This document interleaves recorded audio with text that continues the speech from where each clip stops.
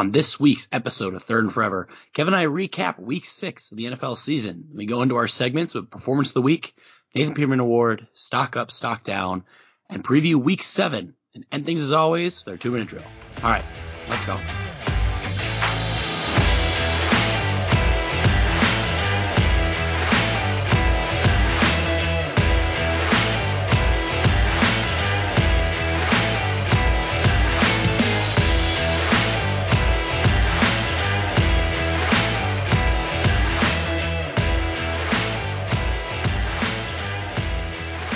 Welcome to this week's episode of Third and Forever, presented by 10,000 Takes.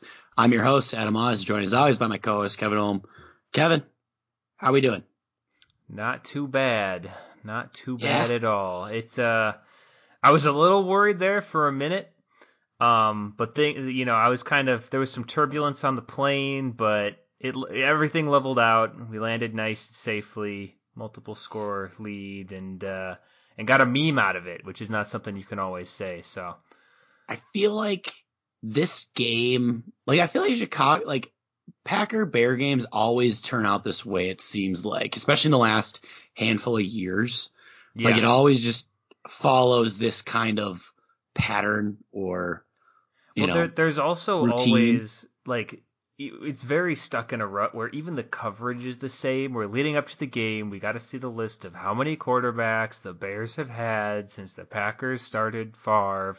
And it's a big number, and our number's a little number. And it's like, Jesus, guys, you got to think of a new angle to kind of approach this from. Because it was 20-3, almost, almost eerily similar to Rodgers' career against Chicago, which was 20-4, and now it's 21-4.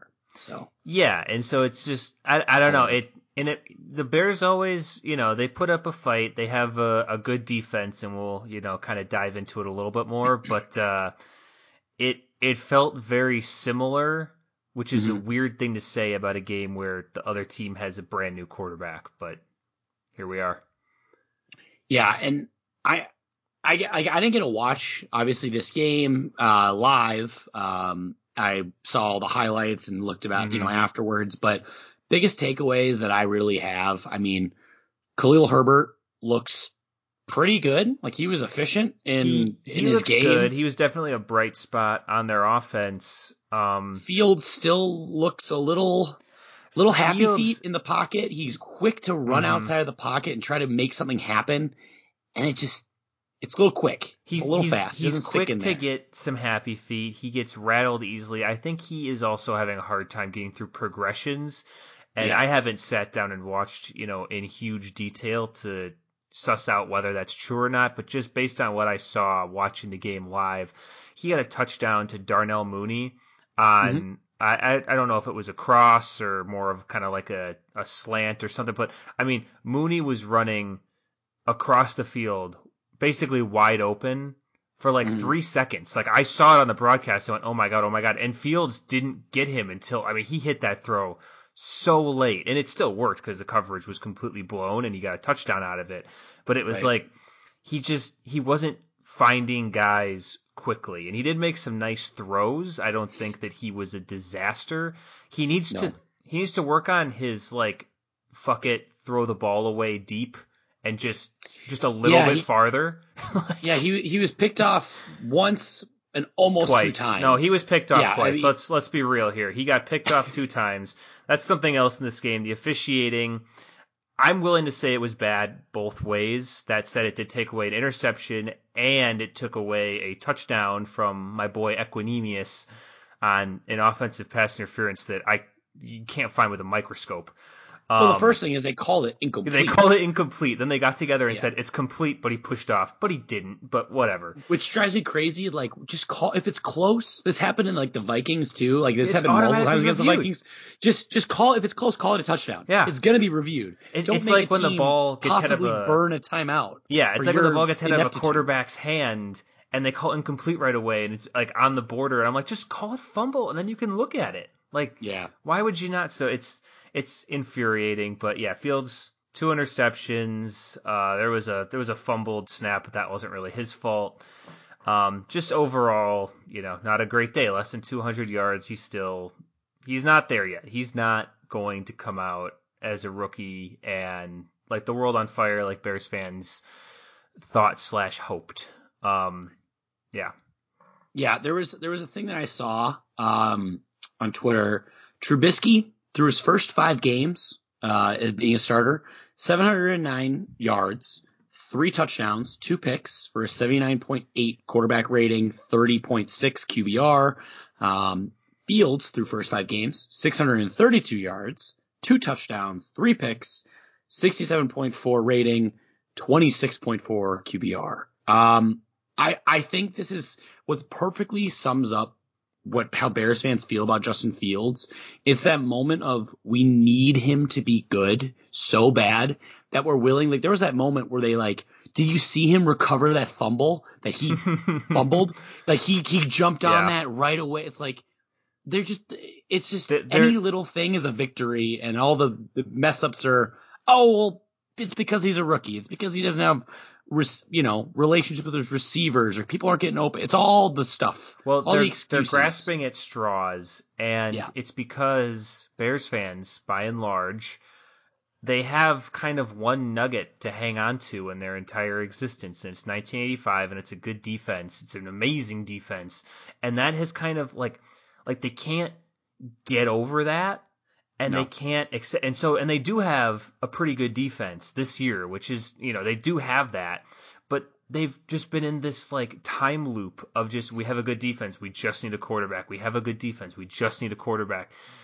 And they need it to happen. And spoiler alert for this season, it's not going to happen. I don't know. Yeah. I mean, maybe they sneak into the playoffs. They don't make, a lot of noise or go very far. This is not the year. And I'm not saying Fields, I'm not saying Fields is a bust or anything like that. I think jury's still out, but he is not a plug-and-play starter that's going to win you, 10 games.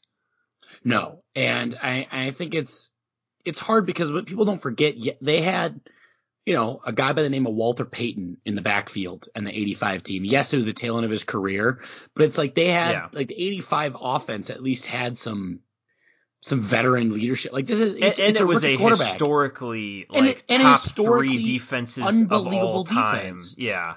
And this is not that. And you look at, you have to, whenever you talk about a team, you have to look at their division, the teams that they play the most. They play each opponent twice a year, and it's always going to be, whether that a lot of the time the division winner usually does pretty well in the division. And it's not breaking news there. And so I think they're clearly a team with still a good defense, but a transitioning offense, and probably a new head coach in the near future. Mm-hmm. And for sure a new a quarterback or a new quarterback.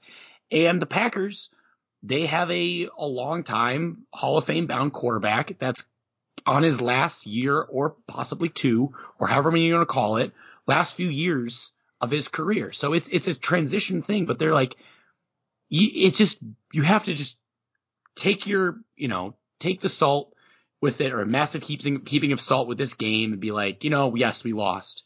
We had a great starting the game, but it's been what it's been. Like, I don't know how else to explain it. Like, yeah. And I think that, I think that Bears fans in their heart of hearts know that. It's just, the loudest people are the most insecure, they need, and there was a lot of shit talking beforehand, which I really couldn't understand where it was coming from. Cause I mean, I'm okay with, just because it is a division game, and like even the Lions, I think try. And there was shit talking during, as Aaron Rodgers told the crowd in Chicago, I don't know you, I've always owned you. Yeah, that made me laugh quite a bit. I bet. I don't have, my biggest thing was it a little like unprofessional, sure, but at the same time, it's like he's earned that against Chicago. It's objectively true. And so we're sitting around, me and my girlfriend, on Sunday watching these games, and that happened. And I even missed it in the moment. I had to see it on Twitter, like a minute later. And I was like, oh yeah, he did yell something. And I looked at the replay and I told her about it. And she's like, that's so like childish. And I was like, no, I like it. And she was like, you wouldn't like it if someone did that to your team. And I was like, yes, that is correct. Yeah. But I like it when he does it. And I think, yeah, I don't know, it's one of those things that Chicago, Kyle Brandt, who is a Chicago native, Chicago fan, he's on Good Morning Football, really, entertaining personality. He had a great moment where he said, like, Bears fans, yes, you could be upset about it, and you can wish that he didn't say it and be mad that he did, but at the same time, you can't really be that mad because he does. Like, Aaron Rodgers owns Chicago. He owns Soldier Field, and you haven't done anything to stop him. And just know that the end is coming. You have the chance to, to change that. Just you have a chance to change the narrative, but not today. No, not today. Today you lost, and I think that's fair because it is what it is. I don't know. Chicago they're gonna be frisky.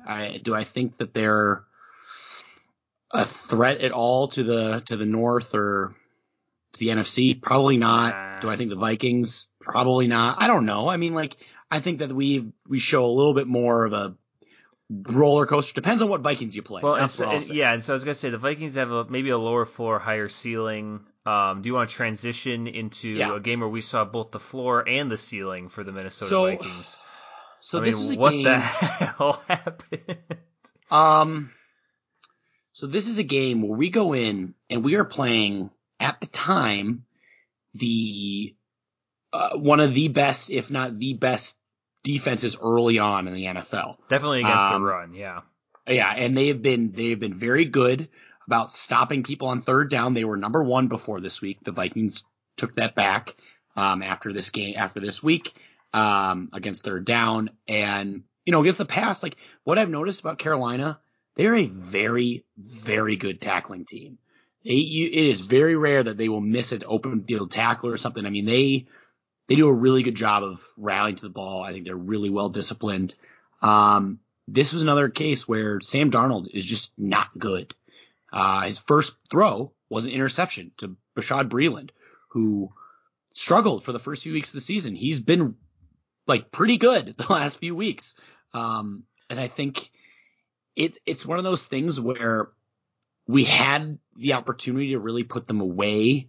And as I've said numerous times on this podcast, Mike Zimmer, for whatever reason, I swear, like, this is not, I don't think this is Clint Kubiak's being like, I'm just going to go ultra conservative and all that. I think this is just being like, all right, we have a 2-score lead, time to just not, throw interceptions or, lose a game by throwing it away, even though it's working. Literally, it's like, how often, it was working. How many times can you approach that situation with this strategy and it blows up in your face? It's like, insanity is doing the same thing over and over and expecting a different result. Like, is Zimmer ever going to be like, maybe we should keep doing that thing that's working? Yeah. And I think it's difficult because we get down to the, on the essentially the put away drive. We got the ball with 4:41 left in the fourth. We're up 8 points. We're like, okay, we gave up a field goal. That's unfortunate, but whatever. We drive down. We start off the drive with a 40-yard play to Tyler Conklin. We get down to their 35-yard line, and then this is where we turtle. We hand off to try to go to Dalvin, off tackle, nothing, -1. It's like, okay. Then we go to Thielen for 3 more yards. 3rd and 8. I'm like, okay, 3 minutes left at the 33. Let's try to get something. Nope, we hand it off for a -3 carry, and now it's 4th and 11. It's at the 36. I believe we're looking at like a 53-yard field goal to go back up by 11. We decide to punt it. And I understand that Greg Joseph is not Justin Tucker. Oh, no. But what he has shown you is his ability to make long kicks. And I just, you can't say literally when he's been missed great one to from put 50. this game away at the end of the game. I understand he missed that one, but that's literally, I think, his first 50+ yard field goal that he missed this season. And either way, it's like we punt it. I'm like, okay, I understand that what Sam Darnold has done is not giving you anything to worry about, but it didn't matter. The Panthers still drove 96 yards and got the 2-point conversion to tie. Yeah, and you ready for my Stephen A. Smith hot take? Oh boy, yeah, sure. If the Vikings traded Dalvin Cook, they'd be better because they wouldn't be able to, like, in their minds, rely on the run so heavily, and they'd have to throw the ball more. I'm just not going to agree on that one, but okay. I feel like it's sneaky. I don't know. Maybe they wouldn't be better because you'd still have Zimmer and he'd still try to do the same thing. The problem is we have these games where we don't have Dalvin and then he comes back and then we're like, we want to get him involved. And like Dalvin did not have a bad day. Like he did fine. Like I think a lot of it was just so telegraphed when we know where they're going to run it. So defenses just, they don't anticipate a pass ever. And I don't understand why, because Kirk Cousins is playing his best football of his career right now. And I think we had the chance to be aggressive. 3rd and 8's on a death sentence. If it's like 3rd and 20 or 3rd and 15 or whatever you want to call it, sure, draw up a draw. But 3rd and 8 with our Justin Jefferson and Adam Thielen, why not try that? And KJ Osborne, which I'll get to in a second, it allowed them to drive 96 yards, and they had 4th and 10. And for whatever reason, our defense, our safeties decided not to cover the deep ball, and they connected to a tight end for like 41 yards. Yeah. And, then they were able to drive down the field. They made a 3rd and 6, or another 4th and 6 yards for 25 yards. And this game should not have been this close. And I will say, Kirk Cousins, with 42 seconds left, drove down and gave a legitimate shot at a field goal, 47 yards. And Joseph just kept it right. He just kept leaving him out there. They didn't hook. And it was a bad Joseph day.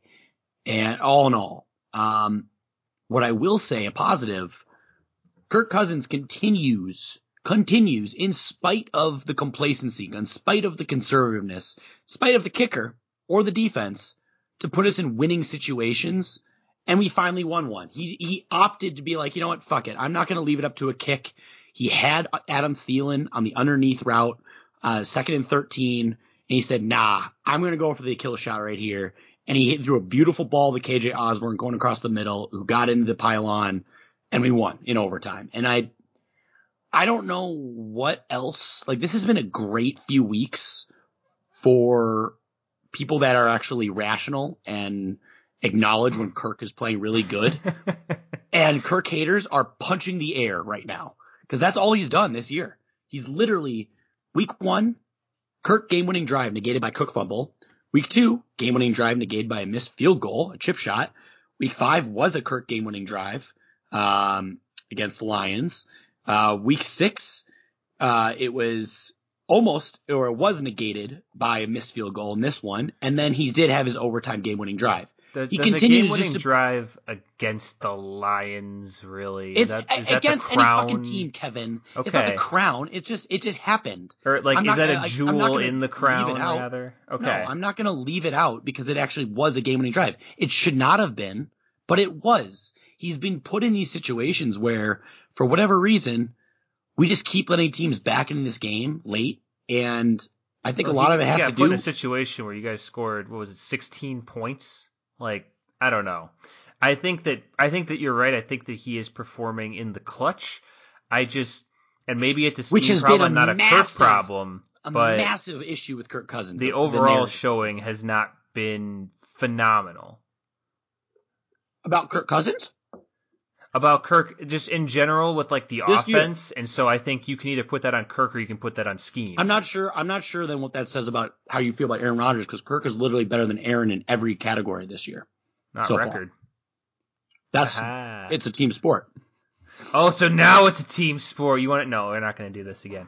I had something about the Vikings that I kind of, a little idea that I birthed in my head.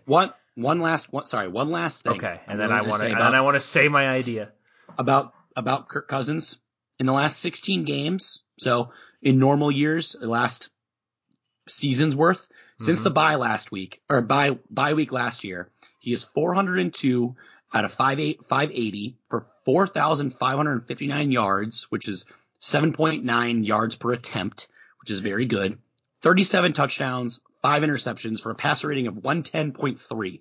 We're 9-7 in that span.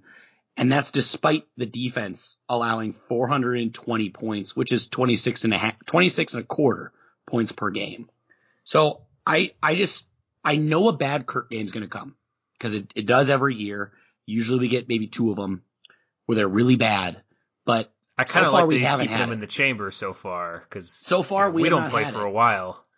And this is against a Panthers pass defense. Through the first 5 weeks, they only allowed 161.6 yards per game, 7 touchdowns and 4 interceptions. They had 16 sacks.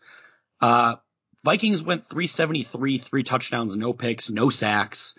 I mean, it was a great game against a good pass defense. And say what you want about Darnold, but hey, we're back to even. That's all I gotta say. I'm happy about it. It is what it is. I don't know. There's still flaws. This team is gonna kill me. I'm going to be dead in a month, I think, with our gauntlet that we have, and I'm sure this is not the last game that's going to come down to a final play.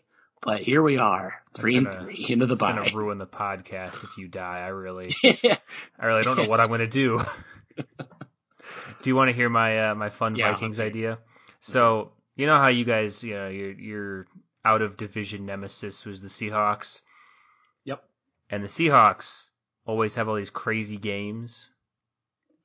I think that you guys had like a Bruce Wayne falling into the bat cave moment where you got so hung up on the Seahawks losses that you decided to become the Seahawks. Yeah. And now you guys are just, every week it comes down to the end, something crazy happens at the very end of the game or in overtime. And you just like, you guys are like wearing the skin of the Seahawks. Like, no, look, it's us. Yeah, we're absolutely the new version of the Seahawks where we can never play a normal game. And granted, the Seahawks are still that version of the Seahawks, but now not as much because now they have like Geno Smith, so it's like assumed that something weird's probably going to happen. Like it's not like them doing it with Russell Wilson is kind of weird. I don't know. I think Russell's weirder than Geno, but I guess as a guy. As a guy, I'm talking about like his play though is very. Yeah. I guess Geno's maybe a little bit more volatile. Yeah, so like they're not usually going to be in situations where you expect them to do well, whereas like sometimes with Russell they'll just have like weird, terrible offensive games. Mm-hmm. And I don't know, it's getting national attention now, where like people are like talking about how we just keep being in these weird games, and I think it makes it's so hard for people doing like power rankings because they have no idea where to put us. Well, because you guys could be 6-0 or you could be 1-5, and you're 3-3. We're literally you can make an argument that we should have won every game or we should have lost every game. Like that's so weird, but it's so intriguing for so many people who are like, this team could be really good, but they could also be really bad. Either way, I think we're destined for like a 7 or a 6 seed, and we're just going to make whoever's that 2 or 3 seed have the worst wildcard weekend. Like it's going to be a game down in the final seconds, and it's just going to be like, this game should not have been this close, but here we are. And it's terrible for fans. I mean, if all goes according to plan, we might have a lot to talk about with a potential matchup. Yeah, and like I think this is it's going to kill every Vikings fan. Yeah. And I think it's by the end of it, I'm going to be so numb, I think. Maybe. I don't know. This season is the asteroid hitting the Earth for Vikings fans. There's going to be a whole fresh start for Vikings fans. You're going to lose every single one of them. Yeah. All right. Let's transition to some segments here. Let's start with performance of the week. Kevin, why don't you go first this week? There's a handful of candidates, so we might have the same. But we'll see what we got. Well, I don't think we have the same. This is one of the niche ones that I go with, where I only have one thing written down because I'm almost positive you don't have it. Mm-hmm. My performance of the week goes to Mr. Micah Hyde, who has a soft spot in my heart for getting an absolute freight train run on him by Derrick Henry and making a tackle-ish by himself in the open field. I mean, really, he just kind of he caused Derrick Henry to go down. That's he jumped in front of a train, but the train did stop. At the expense of his body. So that was my performance, and it's kind of a sneaky, Derrick Henry performance of the week, given that the dude had 3 touchdowns and 1 billion yards and just Yeah. went off on Monday Night Football. So both of those guys, good job. All right. Well, that's actually fitting. We keep in mind, we don't go over these together. We have no idea. We have sometimes backups in place, but mine very relatable to this. My performance of the week goes to Mr. Derrick Henry, aka King Henry. This is one of those games that we see multiple times from him each year, it seems like, where he just shows everyone like, yeah, I'm really good at football and I don't listen to normal NFL running back rules about regression. Like, it's he weird single-handedly he's kind of won late this season game. form. Yeah, Yeah. usually Derrick Henry, towards the end of the season, people are getting tired. You're making more business decisions. I mean, this is week 6, and he looks like he's, end of season playoff run Derrick Henry right now, and it's freaking scary because where does he end up if this is where he is now? Yeah, he went off. This is his stat lines so far this year. In the last 5 weeks, just to show, because his first week wasn't super great. That was like that weird week against the Steelers. I don't know, or not the Steelers. No, his first was the Cardinals. And that whole first game game against was the Cardinals, just... which is a weird one. I'm thinking of the Bills. Yeah. It was a weird one because he only had 17 carries, 58 yards, really good by the Cardinals. And that was just a weird game for the Titans offense as a whole. Then he went 182, 113, 157, 130, 143, and obviously 10 touchdowns in that 5-game span. I think he's on pace for like 2,600 yards from scrimmage this year, or something just bananas. I can tell you, he's projected currently 2,088 rushing yards, and 27 touchdowns, and then another 368, through the air. So yeah, over 2,400 yards total, which is just bananas. It's freakish. I mean, great game by him. And this Titans team absolutely needs every yard of that. They are not, firing on all cylinders the same way that they were last year. Tannehill hasn't been as sharp, and Derrick Henry just puts literally the entire team on his back, and that's fine. I got it, guys. Yeah, their offensive line is a little decimated, so Tannehill is doesn't have a ton of time, but then A.J. Brown came on in the second half. He had 7 catches, 91 yards, all in the second half. And it kind of rounding back into what he usually looks like. But yeah, unbelievable Derrick Henry performance. So that's mine. Yeah. All right. Go to Nathan Peterman Award. Do we have this? I wonder if we have the same one here. Because... We definitely don't again. I'm going to stop here. Okay, you're niche again. All right. Let's see what you got. So my Nathan Peterman Award is it's kind of the latest entry in a trend of guys that do the Aaron Rodgers belt after something happens with them and Aaron Rodgers, usually very early in the game. In this case, Robert Quinn on the Bears sacked Rodgers first quarter, did the belt. You shouldn't do that. And I think, we've already talked about how that turned out for him, and there are all these montages making the rounds now on social media about, just guys doing the belt. Someone did it in the NFC Championship game against the Falcons. Guys have done it. I forget what's the name of that guy in the Lions that did it and then celebrated and tore his ACL after a sack. Bullock, I think. Is that his name? I thought was that. Oh, might have been. I'm thinking of someone else. I was thinking of Anza. Yeah, so congratulations to Robert Quinn. I hope it was a fun belt, but you sunk the whole team there, and you shouldn't do that. Yeah, I mean, to be fair, I feel like holding I thought the defense did a pretty good job against Rodgers in this offense. It was more of the other side of the ball that. Oh yeah, for sure. We'll get into the game. As we mentioned before. So I mean. Clearly, the Bears' defense better than the Bears' offense, but one crucial mistake. Yeah. All right. I'm gonna stick with a quarterback on my Nathan Peterman Award, and I feel kind of bad giving it to him, but just because of the last week, it goes to Mr. Daniel Jones. Yeah, that's fair. He had a rough go, and it is what it is. And yes, it's against the Rams, but this Rams defense hasn't been. A lot of defenses haven't been as elite as we expect them to this year, especially the main guys, especially the Rams. The Ravens had a great game, but the Rams, they're not as feared, I guess, early on, but Daniel Jones really bad.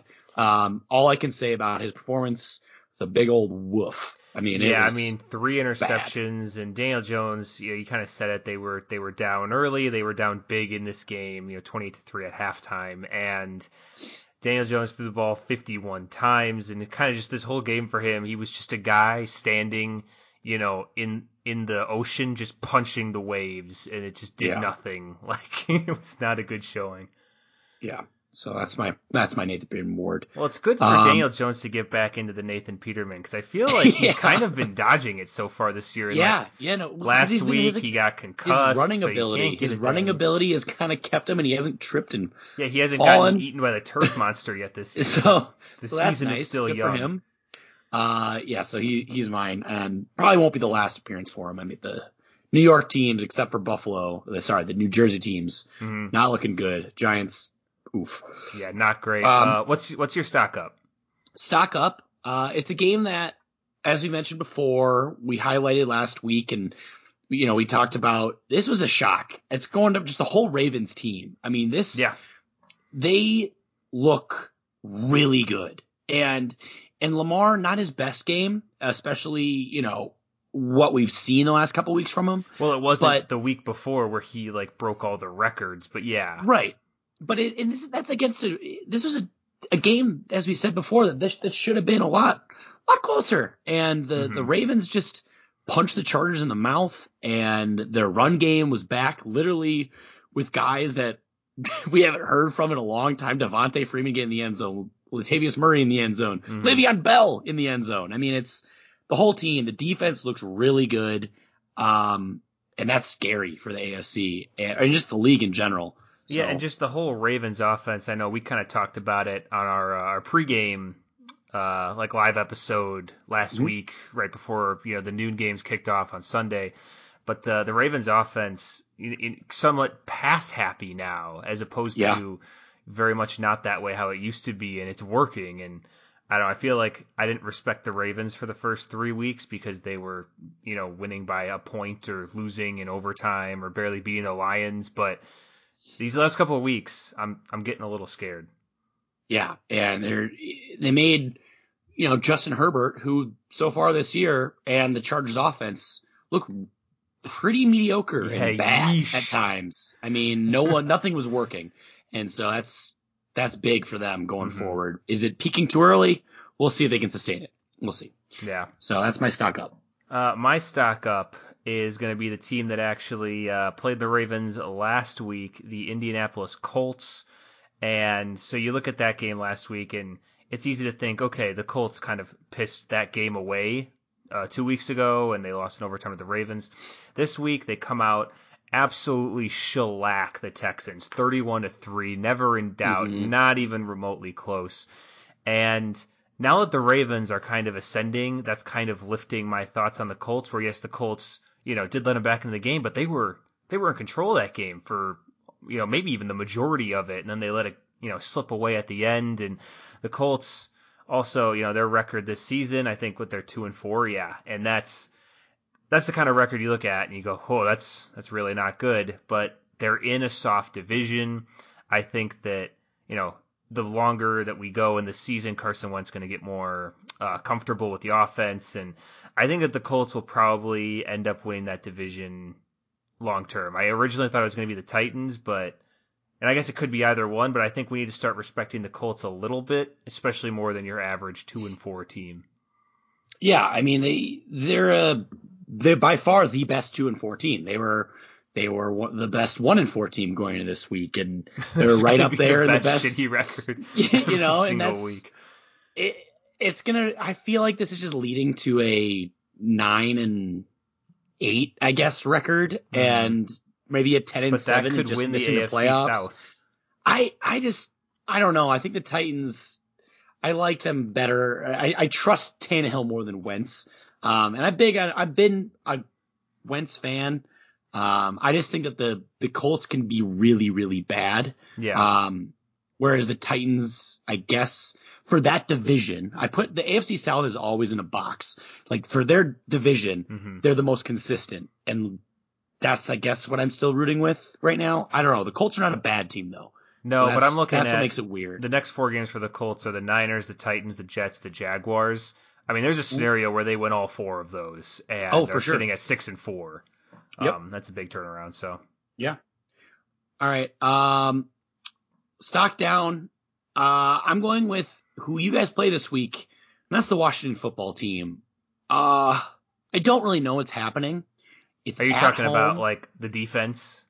Just in general. I mean, just everything. This was a game. I know that they're without Fitzpatrick, but you can make an argument that Heineke has been, just as good or as productive as he has been, as their Fitz offense was can never hope like for. this hyper efficient. He was more fun to watch from the outside. He wasn't like some prodigy out there, setting records and stuff like that. Yeah, and don't get me wrong. I mean, seeing the Chiefs put up 31 points is not shocking to me. But they had opportunities early that they could not capitalize against a bad Chiefs defense. The Chiefs defense has literally been the worst or right around the worst in the league across the board in rushing, passing, efficiency, whatever metric you want to look up. They've been bad. And they only scored 13 points. None in the second half. That's not good. And I think your stock down folds very nicely into my stock down, which is Dan Snyder, and it's kind of just the football team in general as well, where they had their number retirement with all of the associated TikToks and all of that stuff that went on this weekend. It was a very shitty ceremony. There was nothing announced at halftime. It was like one little like kiosk of roped off on the field. It was pretty lame. It was a very clear publicity stunt to draw attention away from the email scandals and John Gruden and all that stuff. And it was just shitty, and it's the latest in an infinite line of shitty crap that Dan Snyder and the organization has done with this team. And I think that to a certain extent, I think the football team, and this is probably going to age really poorly if the Packers lose this week, but they're less than the sum of their parts in that the organization is just so dysfunctional that no matter, where they should be, they're never going to quite get there because it's a culture and it's a toxic environment. And I think that's Dan Snyder's fault. And I've heard a lot of people, Dan Snyder's always been kind of a shitty dude, and everyone, saying sell the team. It got louder this week, after the pitiful showing and the horrible number retirement and all that stuff. I don't think that he's still going to sell it or anything like that, but it's a new low, and I'm sure that he'll top it next week. Yeah, and as we've seen before, I mean, we saw a few years ago or a handful of years ago with the Panthers' old owner where he was kind of forced to sell the team. His name's escaping me, but I know he's a piece of shit, so I don't feel that bad about not remembering his name. I hope to forget Dan Snyder's name someday. Yeah, and I just think that, I should not know the only reason I should know the owner of a team other than my own is essentially because A, they're a division rival and just kind of just know the history of them, or B, they win the Super Bowl a lot, i.e. Bob Kraft. And so I just know them because that's not the only reason you know Bobby Kraft. But I think a lot of it has to do with there's always been a negative cloud around Dan Snyder. Yeah. And I've never heard something really hard though about Dan Snyder. It's just really hard to make an owner because all the stuff with Gruden, as we mentioned. Yes, he resigned and he was kind of no shit, he's going to resign. He kind of has to, and he should. And just hysterical that the Raiders won basically in spite of him almost. Oh, dude, the replacement coach always wins the first game. They never don't. It's insane. And so I think that an owner having to sell a team is just so many more hoops and so many other things boxes they have to check than just making a coach resign for something. And sad because Dan Snyder just probably never because the NFL can't do anything because the owners are Goodell's boss essentially, and so it's really hard, but I don't know. It was bad. It was a bad optic. Yeah, and as a hopeful future owner, it makes me sick that there's other owners in this league that are just conducting themselves in such a way. Yeah, of course. You can't say that because you're not an owner. You don't own a worthless piece of paper. I'll own a worthless piece of paper someday, just not right now because they're not selling any. All right, let's preview week 7 here. This is like, as people are talking about in fantasy football world, by Mageddon. Like there are so many by apocalypse. Yeah, like so many teams that have great fantasy football people and just in general, like a lot of like volatile or most of the part good teams on bye. We have the Bills, the Cowboys, the Vikings, the Steelers, the Chargers, and then the Jags all on bye this week. So, don't have a Vikings game, which is thank you. I guess after the first 6 weeks, I need a break. I need a weekend off. Yeah, I'm like Pepper Potts and you're Tony Stark. Like you can rest now, and you just lay in there like after 6 weeks. And we're in 6 weeks, and us being at 3-3 going to the bye is just so fitting. It's kind of frustrating, but at the same time, I know there's some games that we probably are a little lucky with. It's still crazy that we're the team that's played the Cardinals the best, and they're still undefeated. That was a shock, but they're still undefeated, and good for them, I guess. But yeah, you guys are not on bye, so we Washington have football team, the team at home, and this is one of those games. More so, I didn't even want to throw the trap game label on the Bengals because I was like, the Bengals are like actually kind of good. They had a winning record. I think they still do. Yeah, I mean, they destroyed the Lions this last week, and so the Bengals kind of good. So I didn't even think that was as much of a trap game. It's just like kind of a tough matchup on the road. This is full blown trap game right here. Yeah, especially because you look at the Washington football team; they're 2-4. After that, we play the Cardinals, the Chiefs, Seahawks, maybe with or without Russell, Vikings, who are better than their record, probably you'd say, and then the Rams. So we got a little mini gauntlet coming up here as well, and I think it would be easy to look past this game, or just not come out kind of with the intensity and the fire that you normally would. So this is a full-blown trap game. That said, this is another one of those, kind of like what I talked about with the Lions. If the Packers are for real, if they really do have championship aspirations this season that are worth any, that hold any water, they win this game and they win it, not in dramatic fashion. The football team has looked, like we kind of talked about earlier, pretty messy at both sides of the ball, and this one's at home. And yeah, I don't have anything else to really say about it. I think if this game were at Washington, it would be full-blown trap game, but I think the fact that it's at Lambeau, I have a hard time. Obviously I want the Packers to lose this game, just to make the North closer. But I don't know. There's just so many question marks, as we've mentioned. Like Washington's weird. Their defense is underperforming. Their offense can do well, but then they do terrible against a bad defense in the Chiefs last week. I don't know. I have no idea how this game's going to go. That being said, what do you think the line is for this one? I'm going to say Packers -6. Packers -8.5 as we're recording this. Over-under set 49. So kind of getting up there a little bit. Still in the 40s, though. Yeah, I think that's some disrespect to the football team's offense there, because the Packers defense, we didn't really get into the Packers that much in the recap from last week. Pretty banged up. Don't know if King is going to play this week. Jair's definitely out. Za'Darius is still gone. Preston Smith got hurt last week. He's a question mark.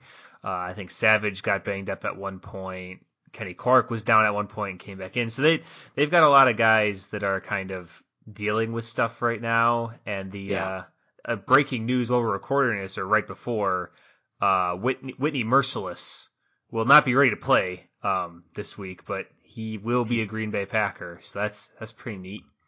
Wow, that's cool last name. That's nice. He's really good at getting like penalties and he's merciless. That's great. But I mean that's a good move, and I mean not to dwell on that move too much when we're talking about this game, but that's a move that tells me that, I mean, I can't remember the last time the Packers picked up a quote unquote, decent name free agent in the middle of the season like this. There's some urgency here, and so yeah, I'm hoping that kind of carries through, and they're going to stay focused this week and handle business. But yeah, I'm scared. I don't know when it's a close matchup and it's a good team. I'm scared of that. When it's not, I'm scared of the trap game. So I'm kind of just always scared. You don't know the meaning of being scared for games. Are you kidding me? Well, I can't really match up with you so far this season, but I think that we both have that kind of abusive relationship with football. I'm just still scared. I just I need to take walks after the games. I'm just like, win or lose. It's bad. Yeah. All right, other game, since the Vikings don't play, I want to highlight this game got a little better just because we have teams that are, one that got back on track against the Washington football team, another one that had an upset. I mean, that no one literally was giving them much of a shot against the Bills, but here they are. It's the Chiefs at the Titans. This is intriguing. I think that the Chiefs are definitely their defense is not fixed at all, but their offense looked to be more what we're used to seeing, especially in the second half. The Chiefs kind of are coming off of a get-right game and even like a get-right half, because the first half of this last week wasn't very good for them either. And the Titans are coming off of a really nice victory over a good team in the Bills.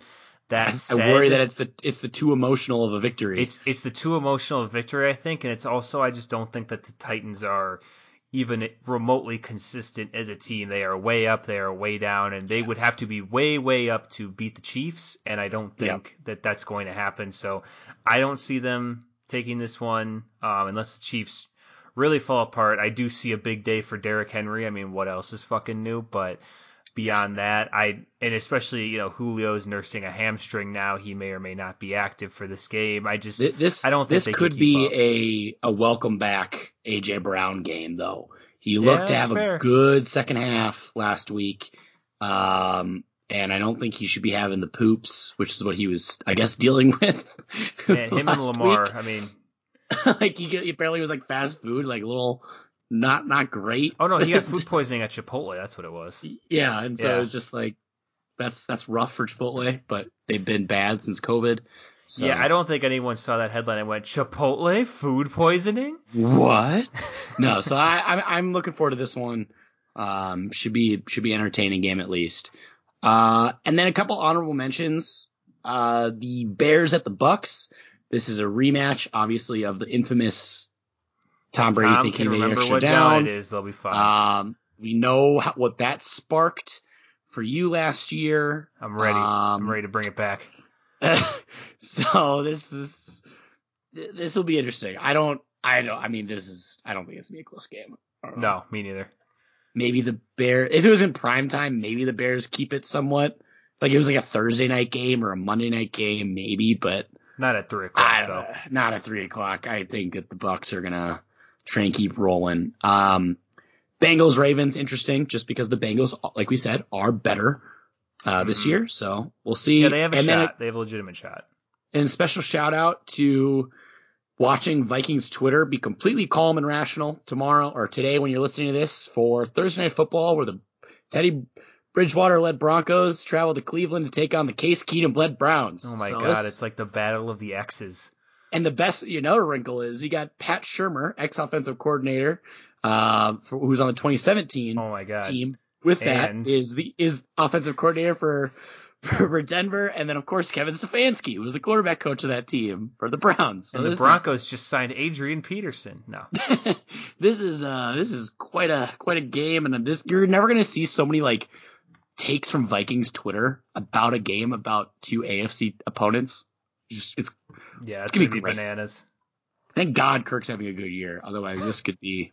It won't matter. There's still going to be people out here. Whoever wins this game, they're going to be like, "Oh, we should have kept them. I knew it." It's great. All right, that's all I got to highlight. Let's go on our 2-minute drill. unless you have anything else. Nope. And I have 4. I also have 4. All right. I will start. Ready, set, go. How much danger is Najee Harris in? J.K. Dobbins, Gus Edwards, Nick Chubb, Kareem Hunt, and kind of Joe Mixon are all hurt. That division is full of dead running backs. He's totally fine. He is a different breed. I think he's like a Derrick Henry light with a little better catching ability. He's like diet Derrick Henry right now starting. He looks good. Is Ron Rivera on the hot seat?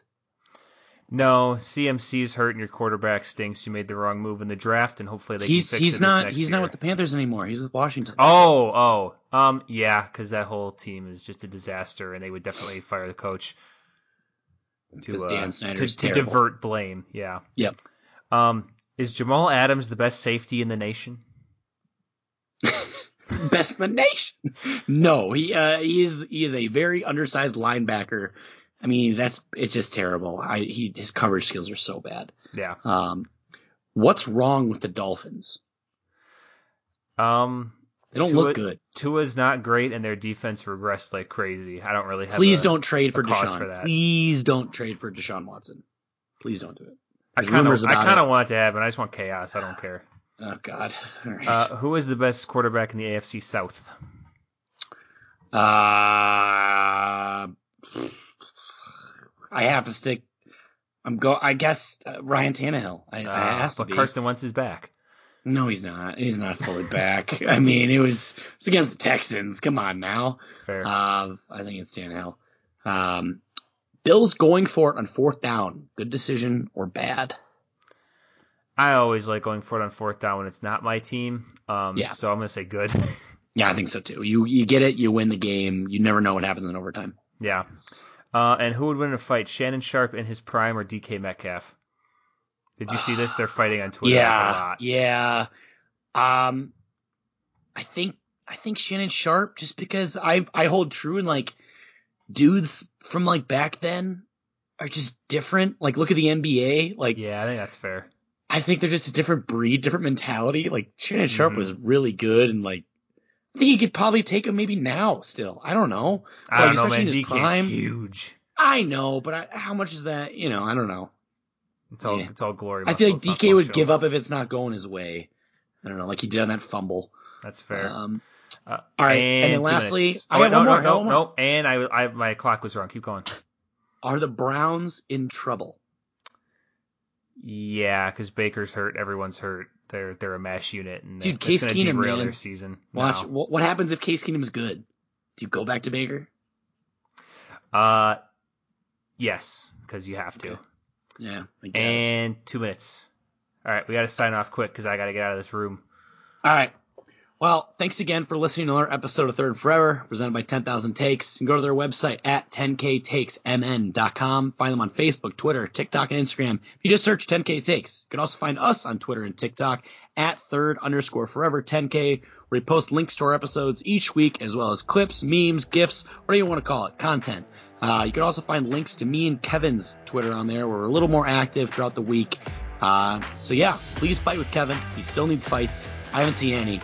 You guys are doing a really bad job about it. As always, I've been your host, Adam Oz, joined by my co-host, Kevin Holm. Kevin, final word. Don't mock the belt.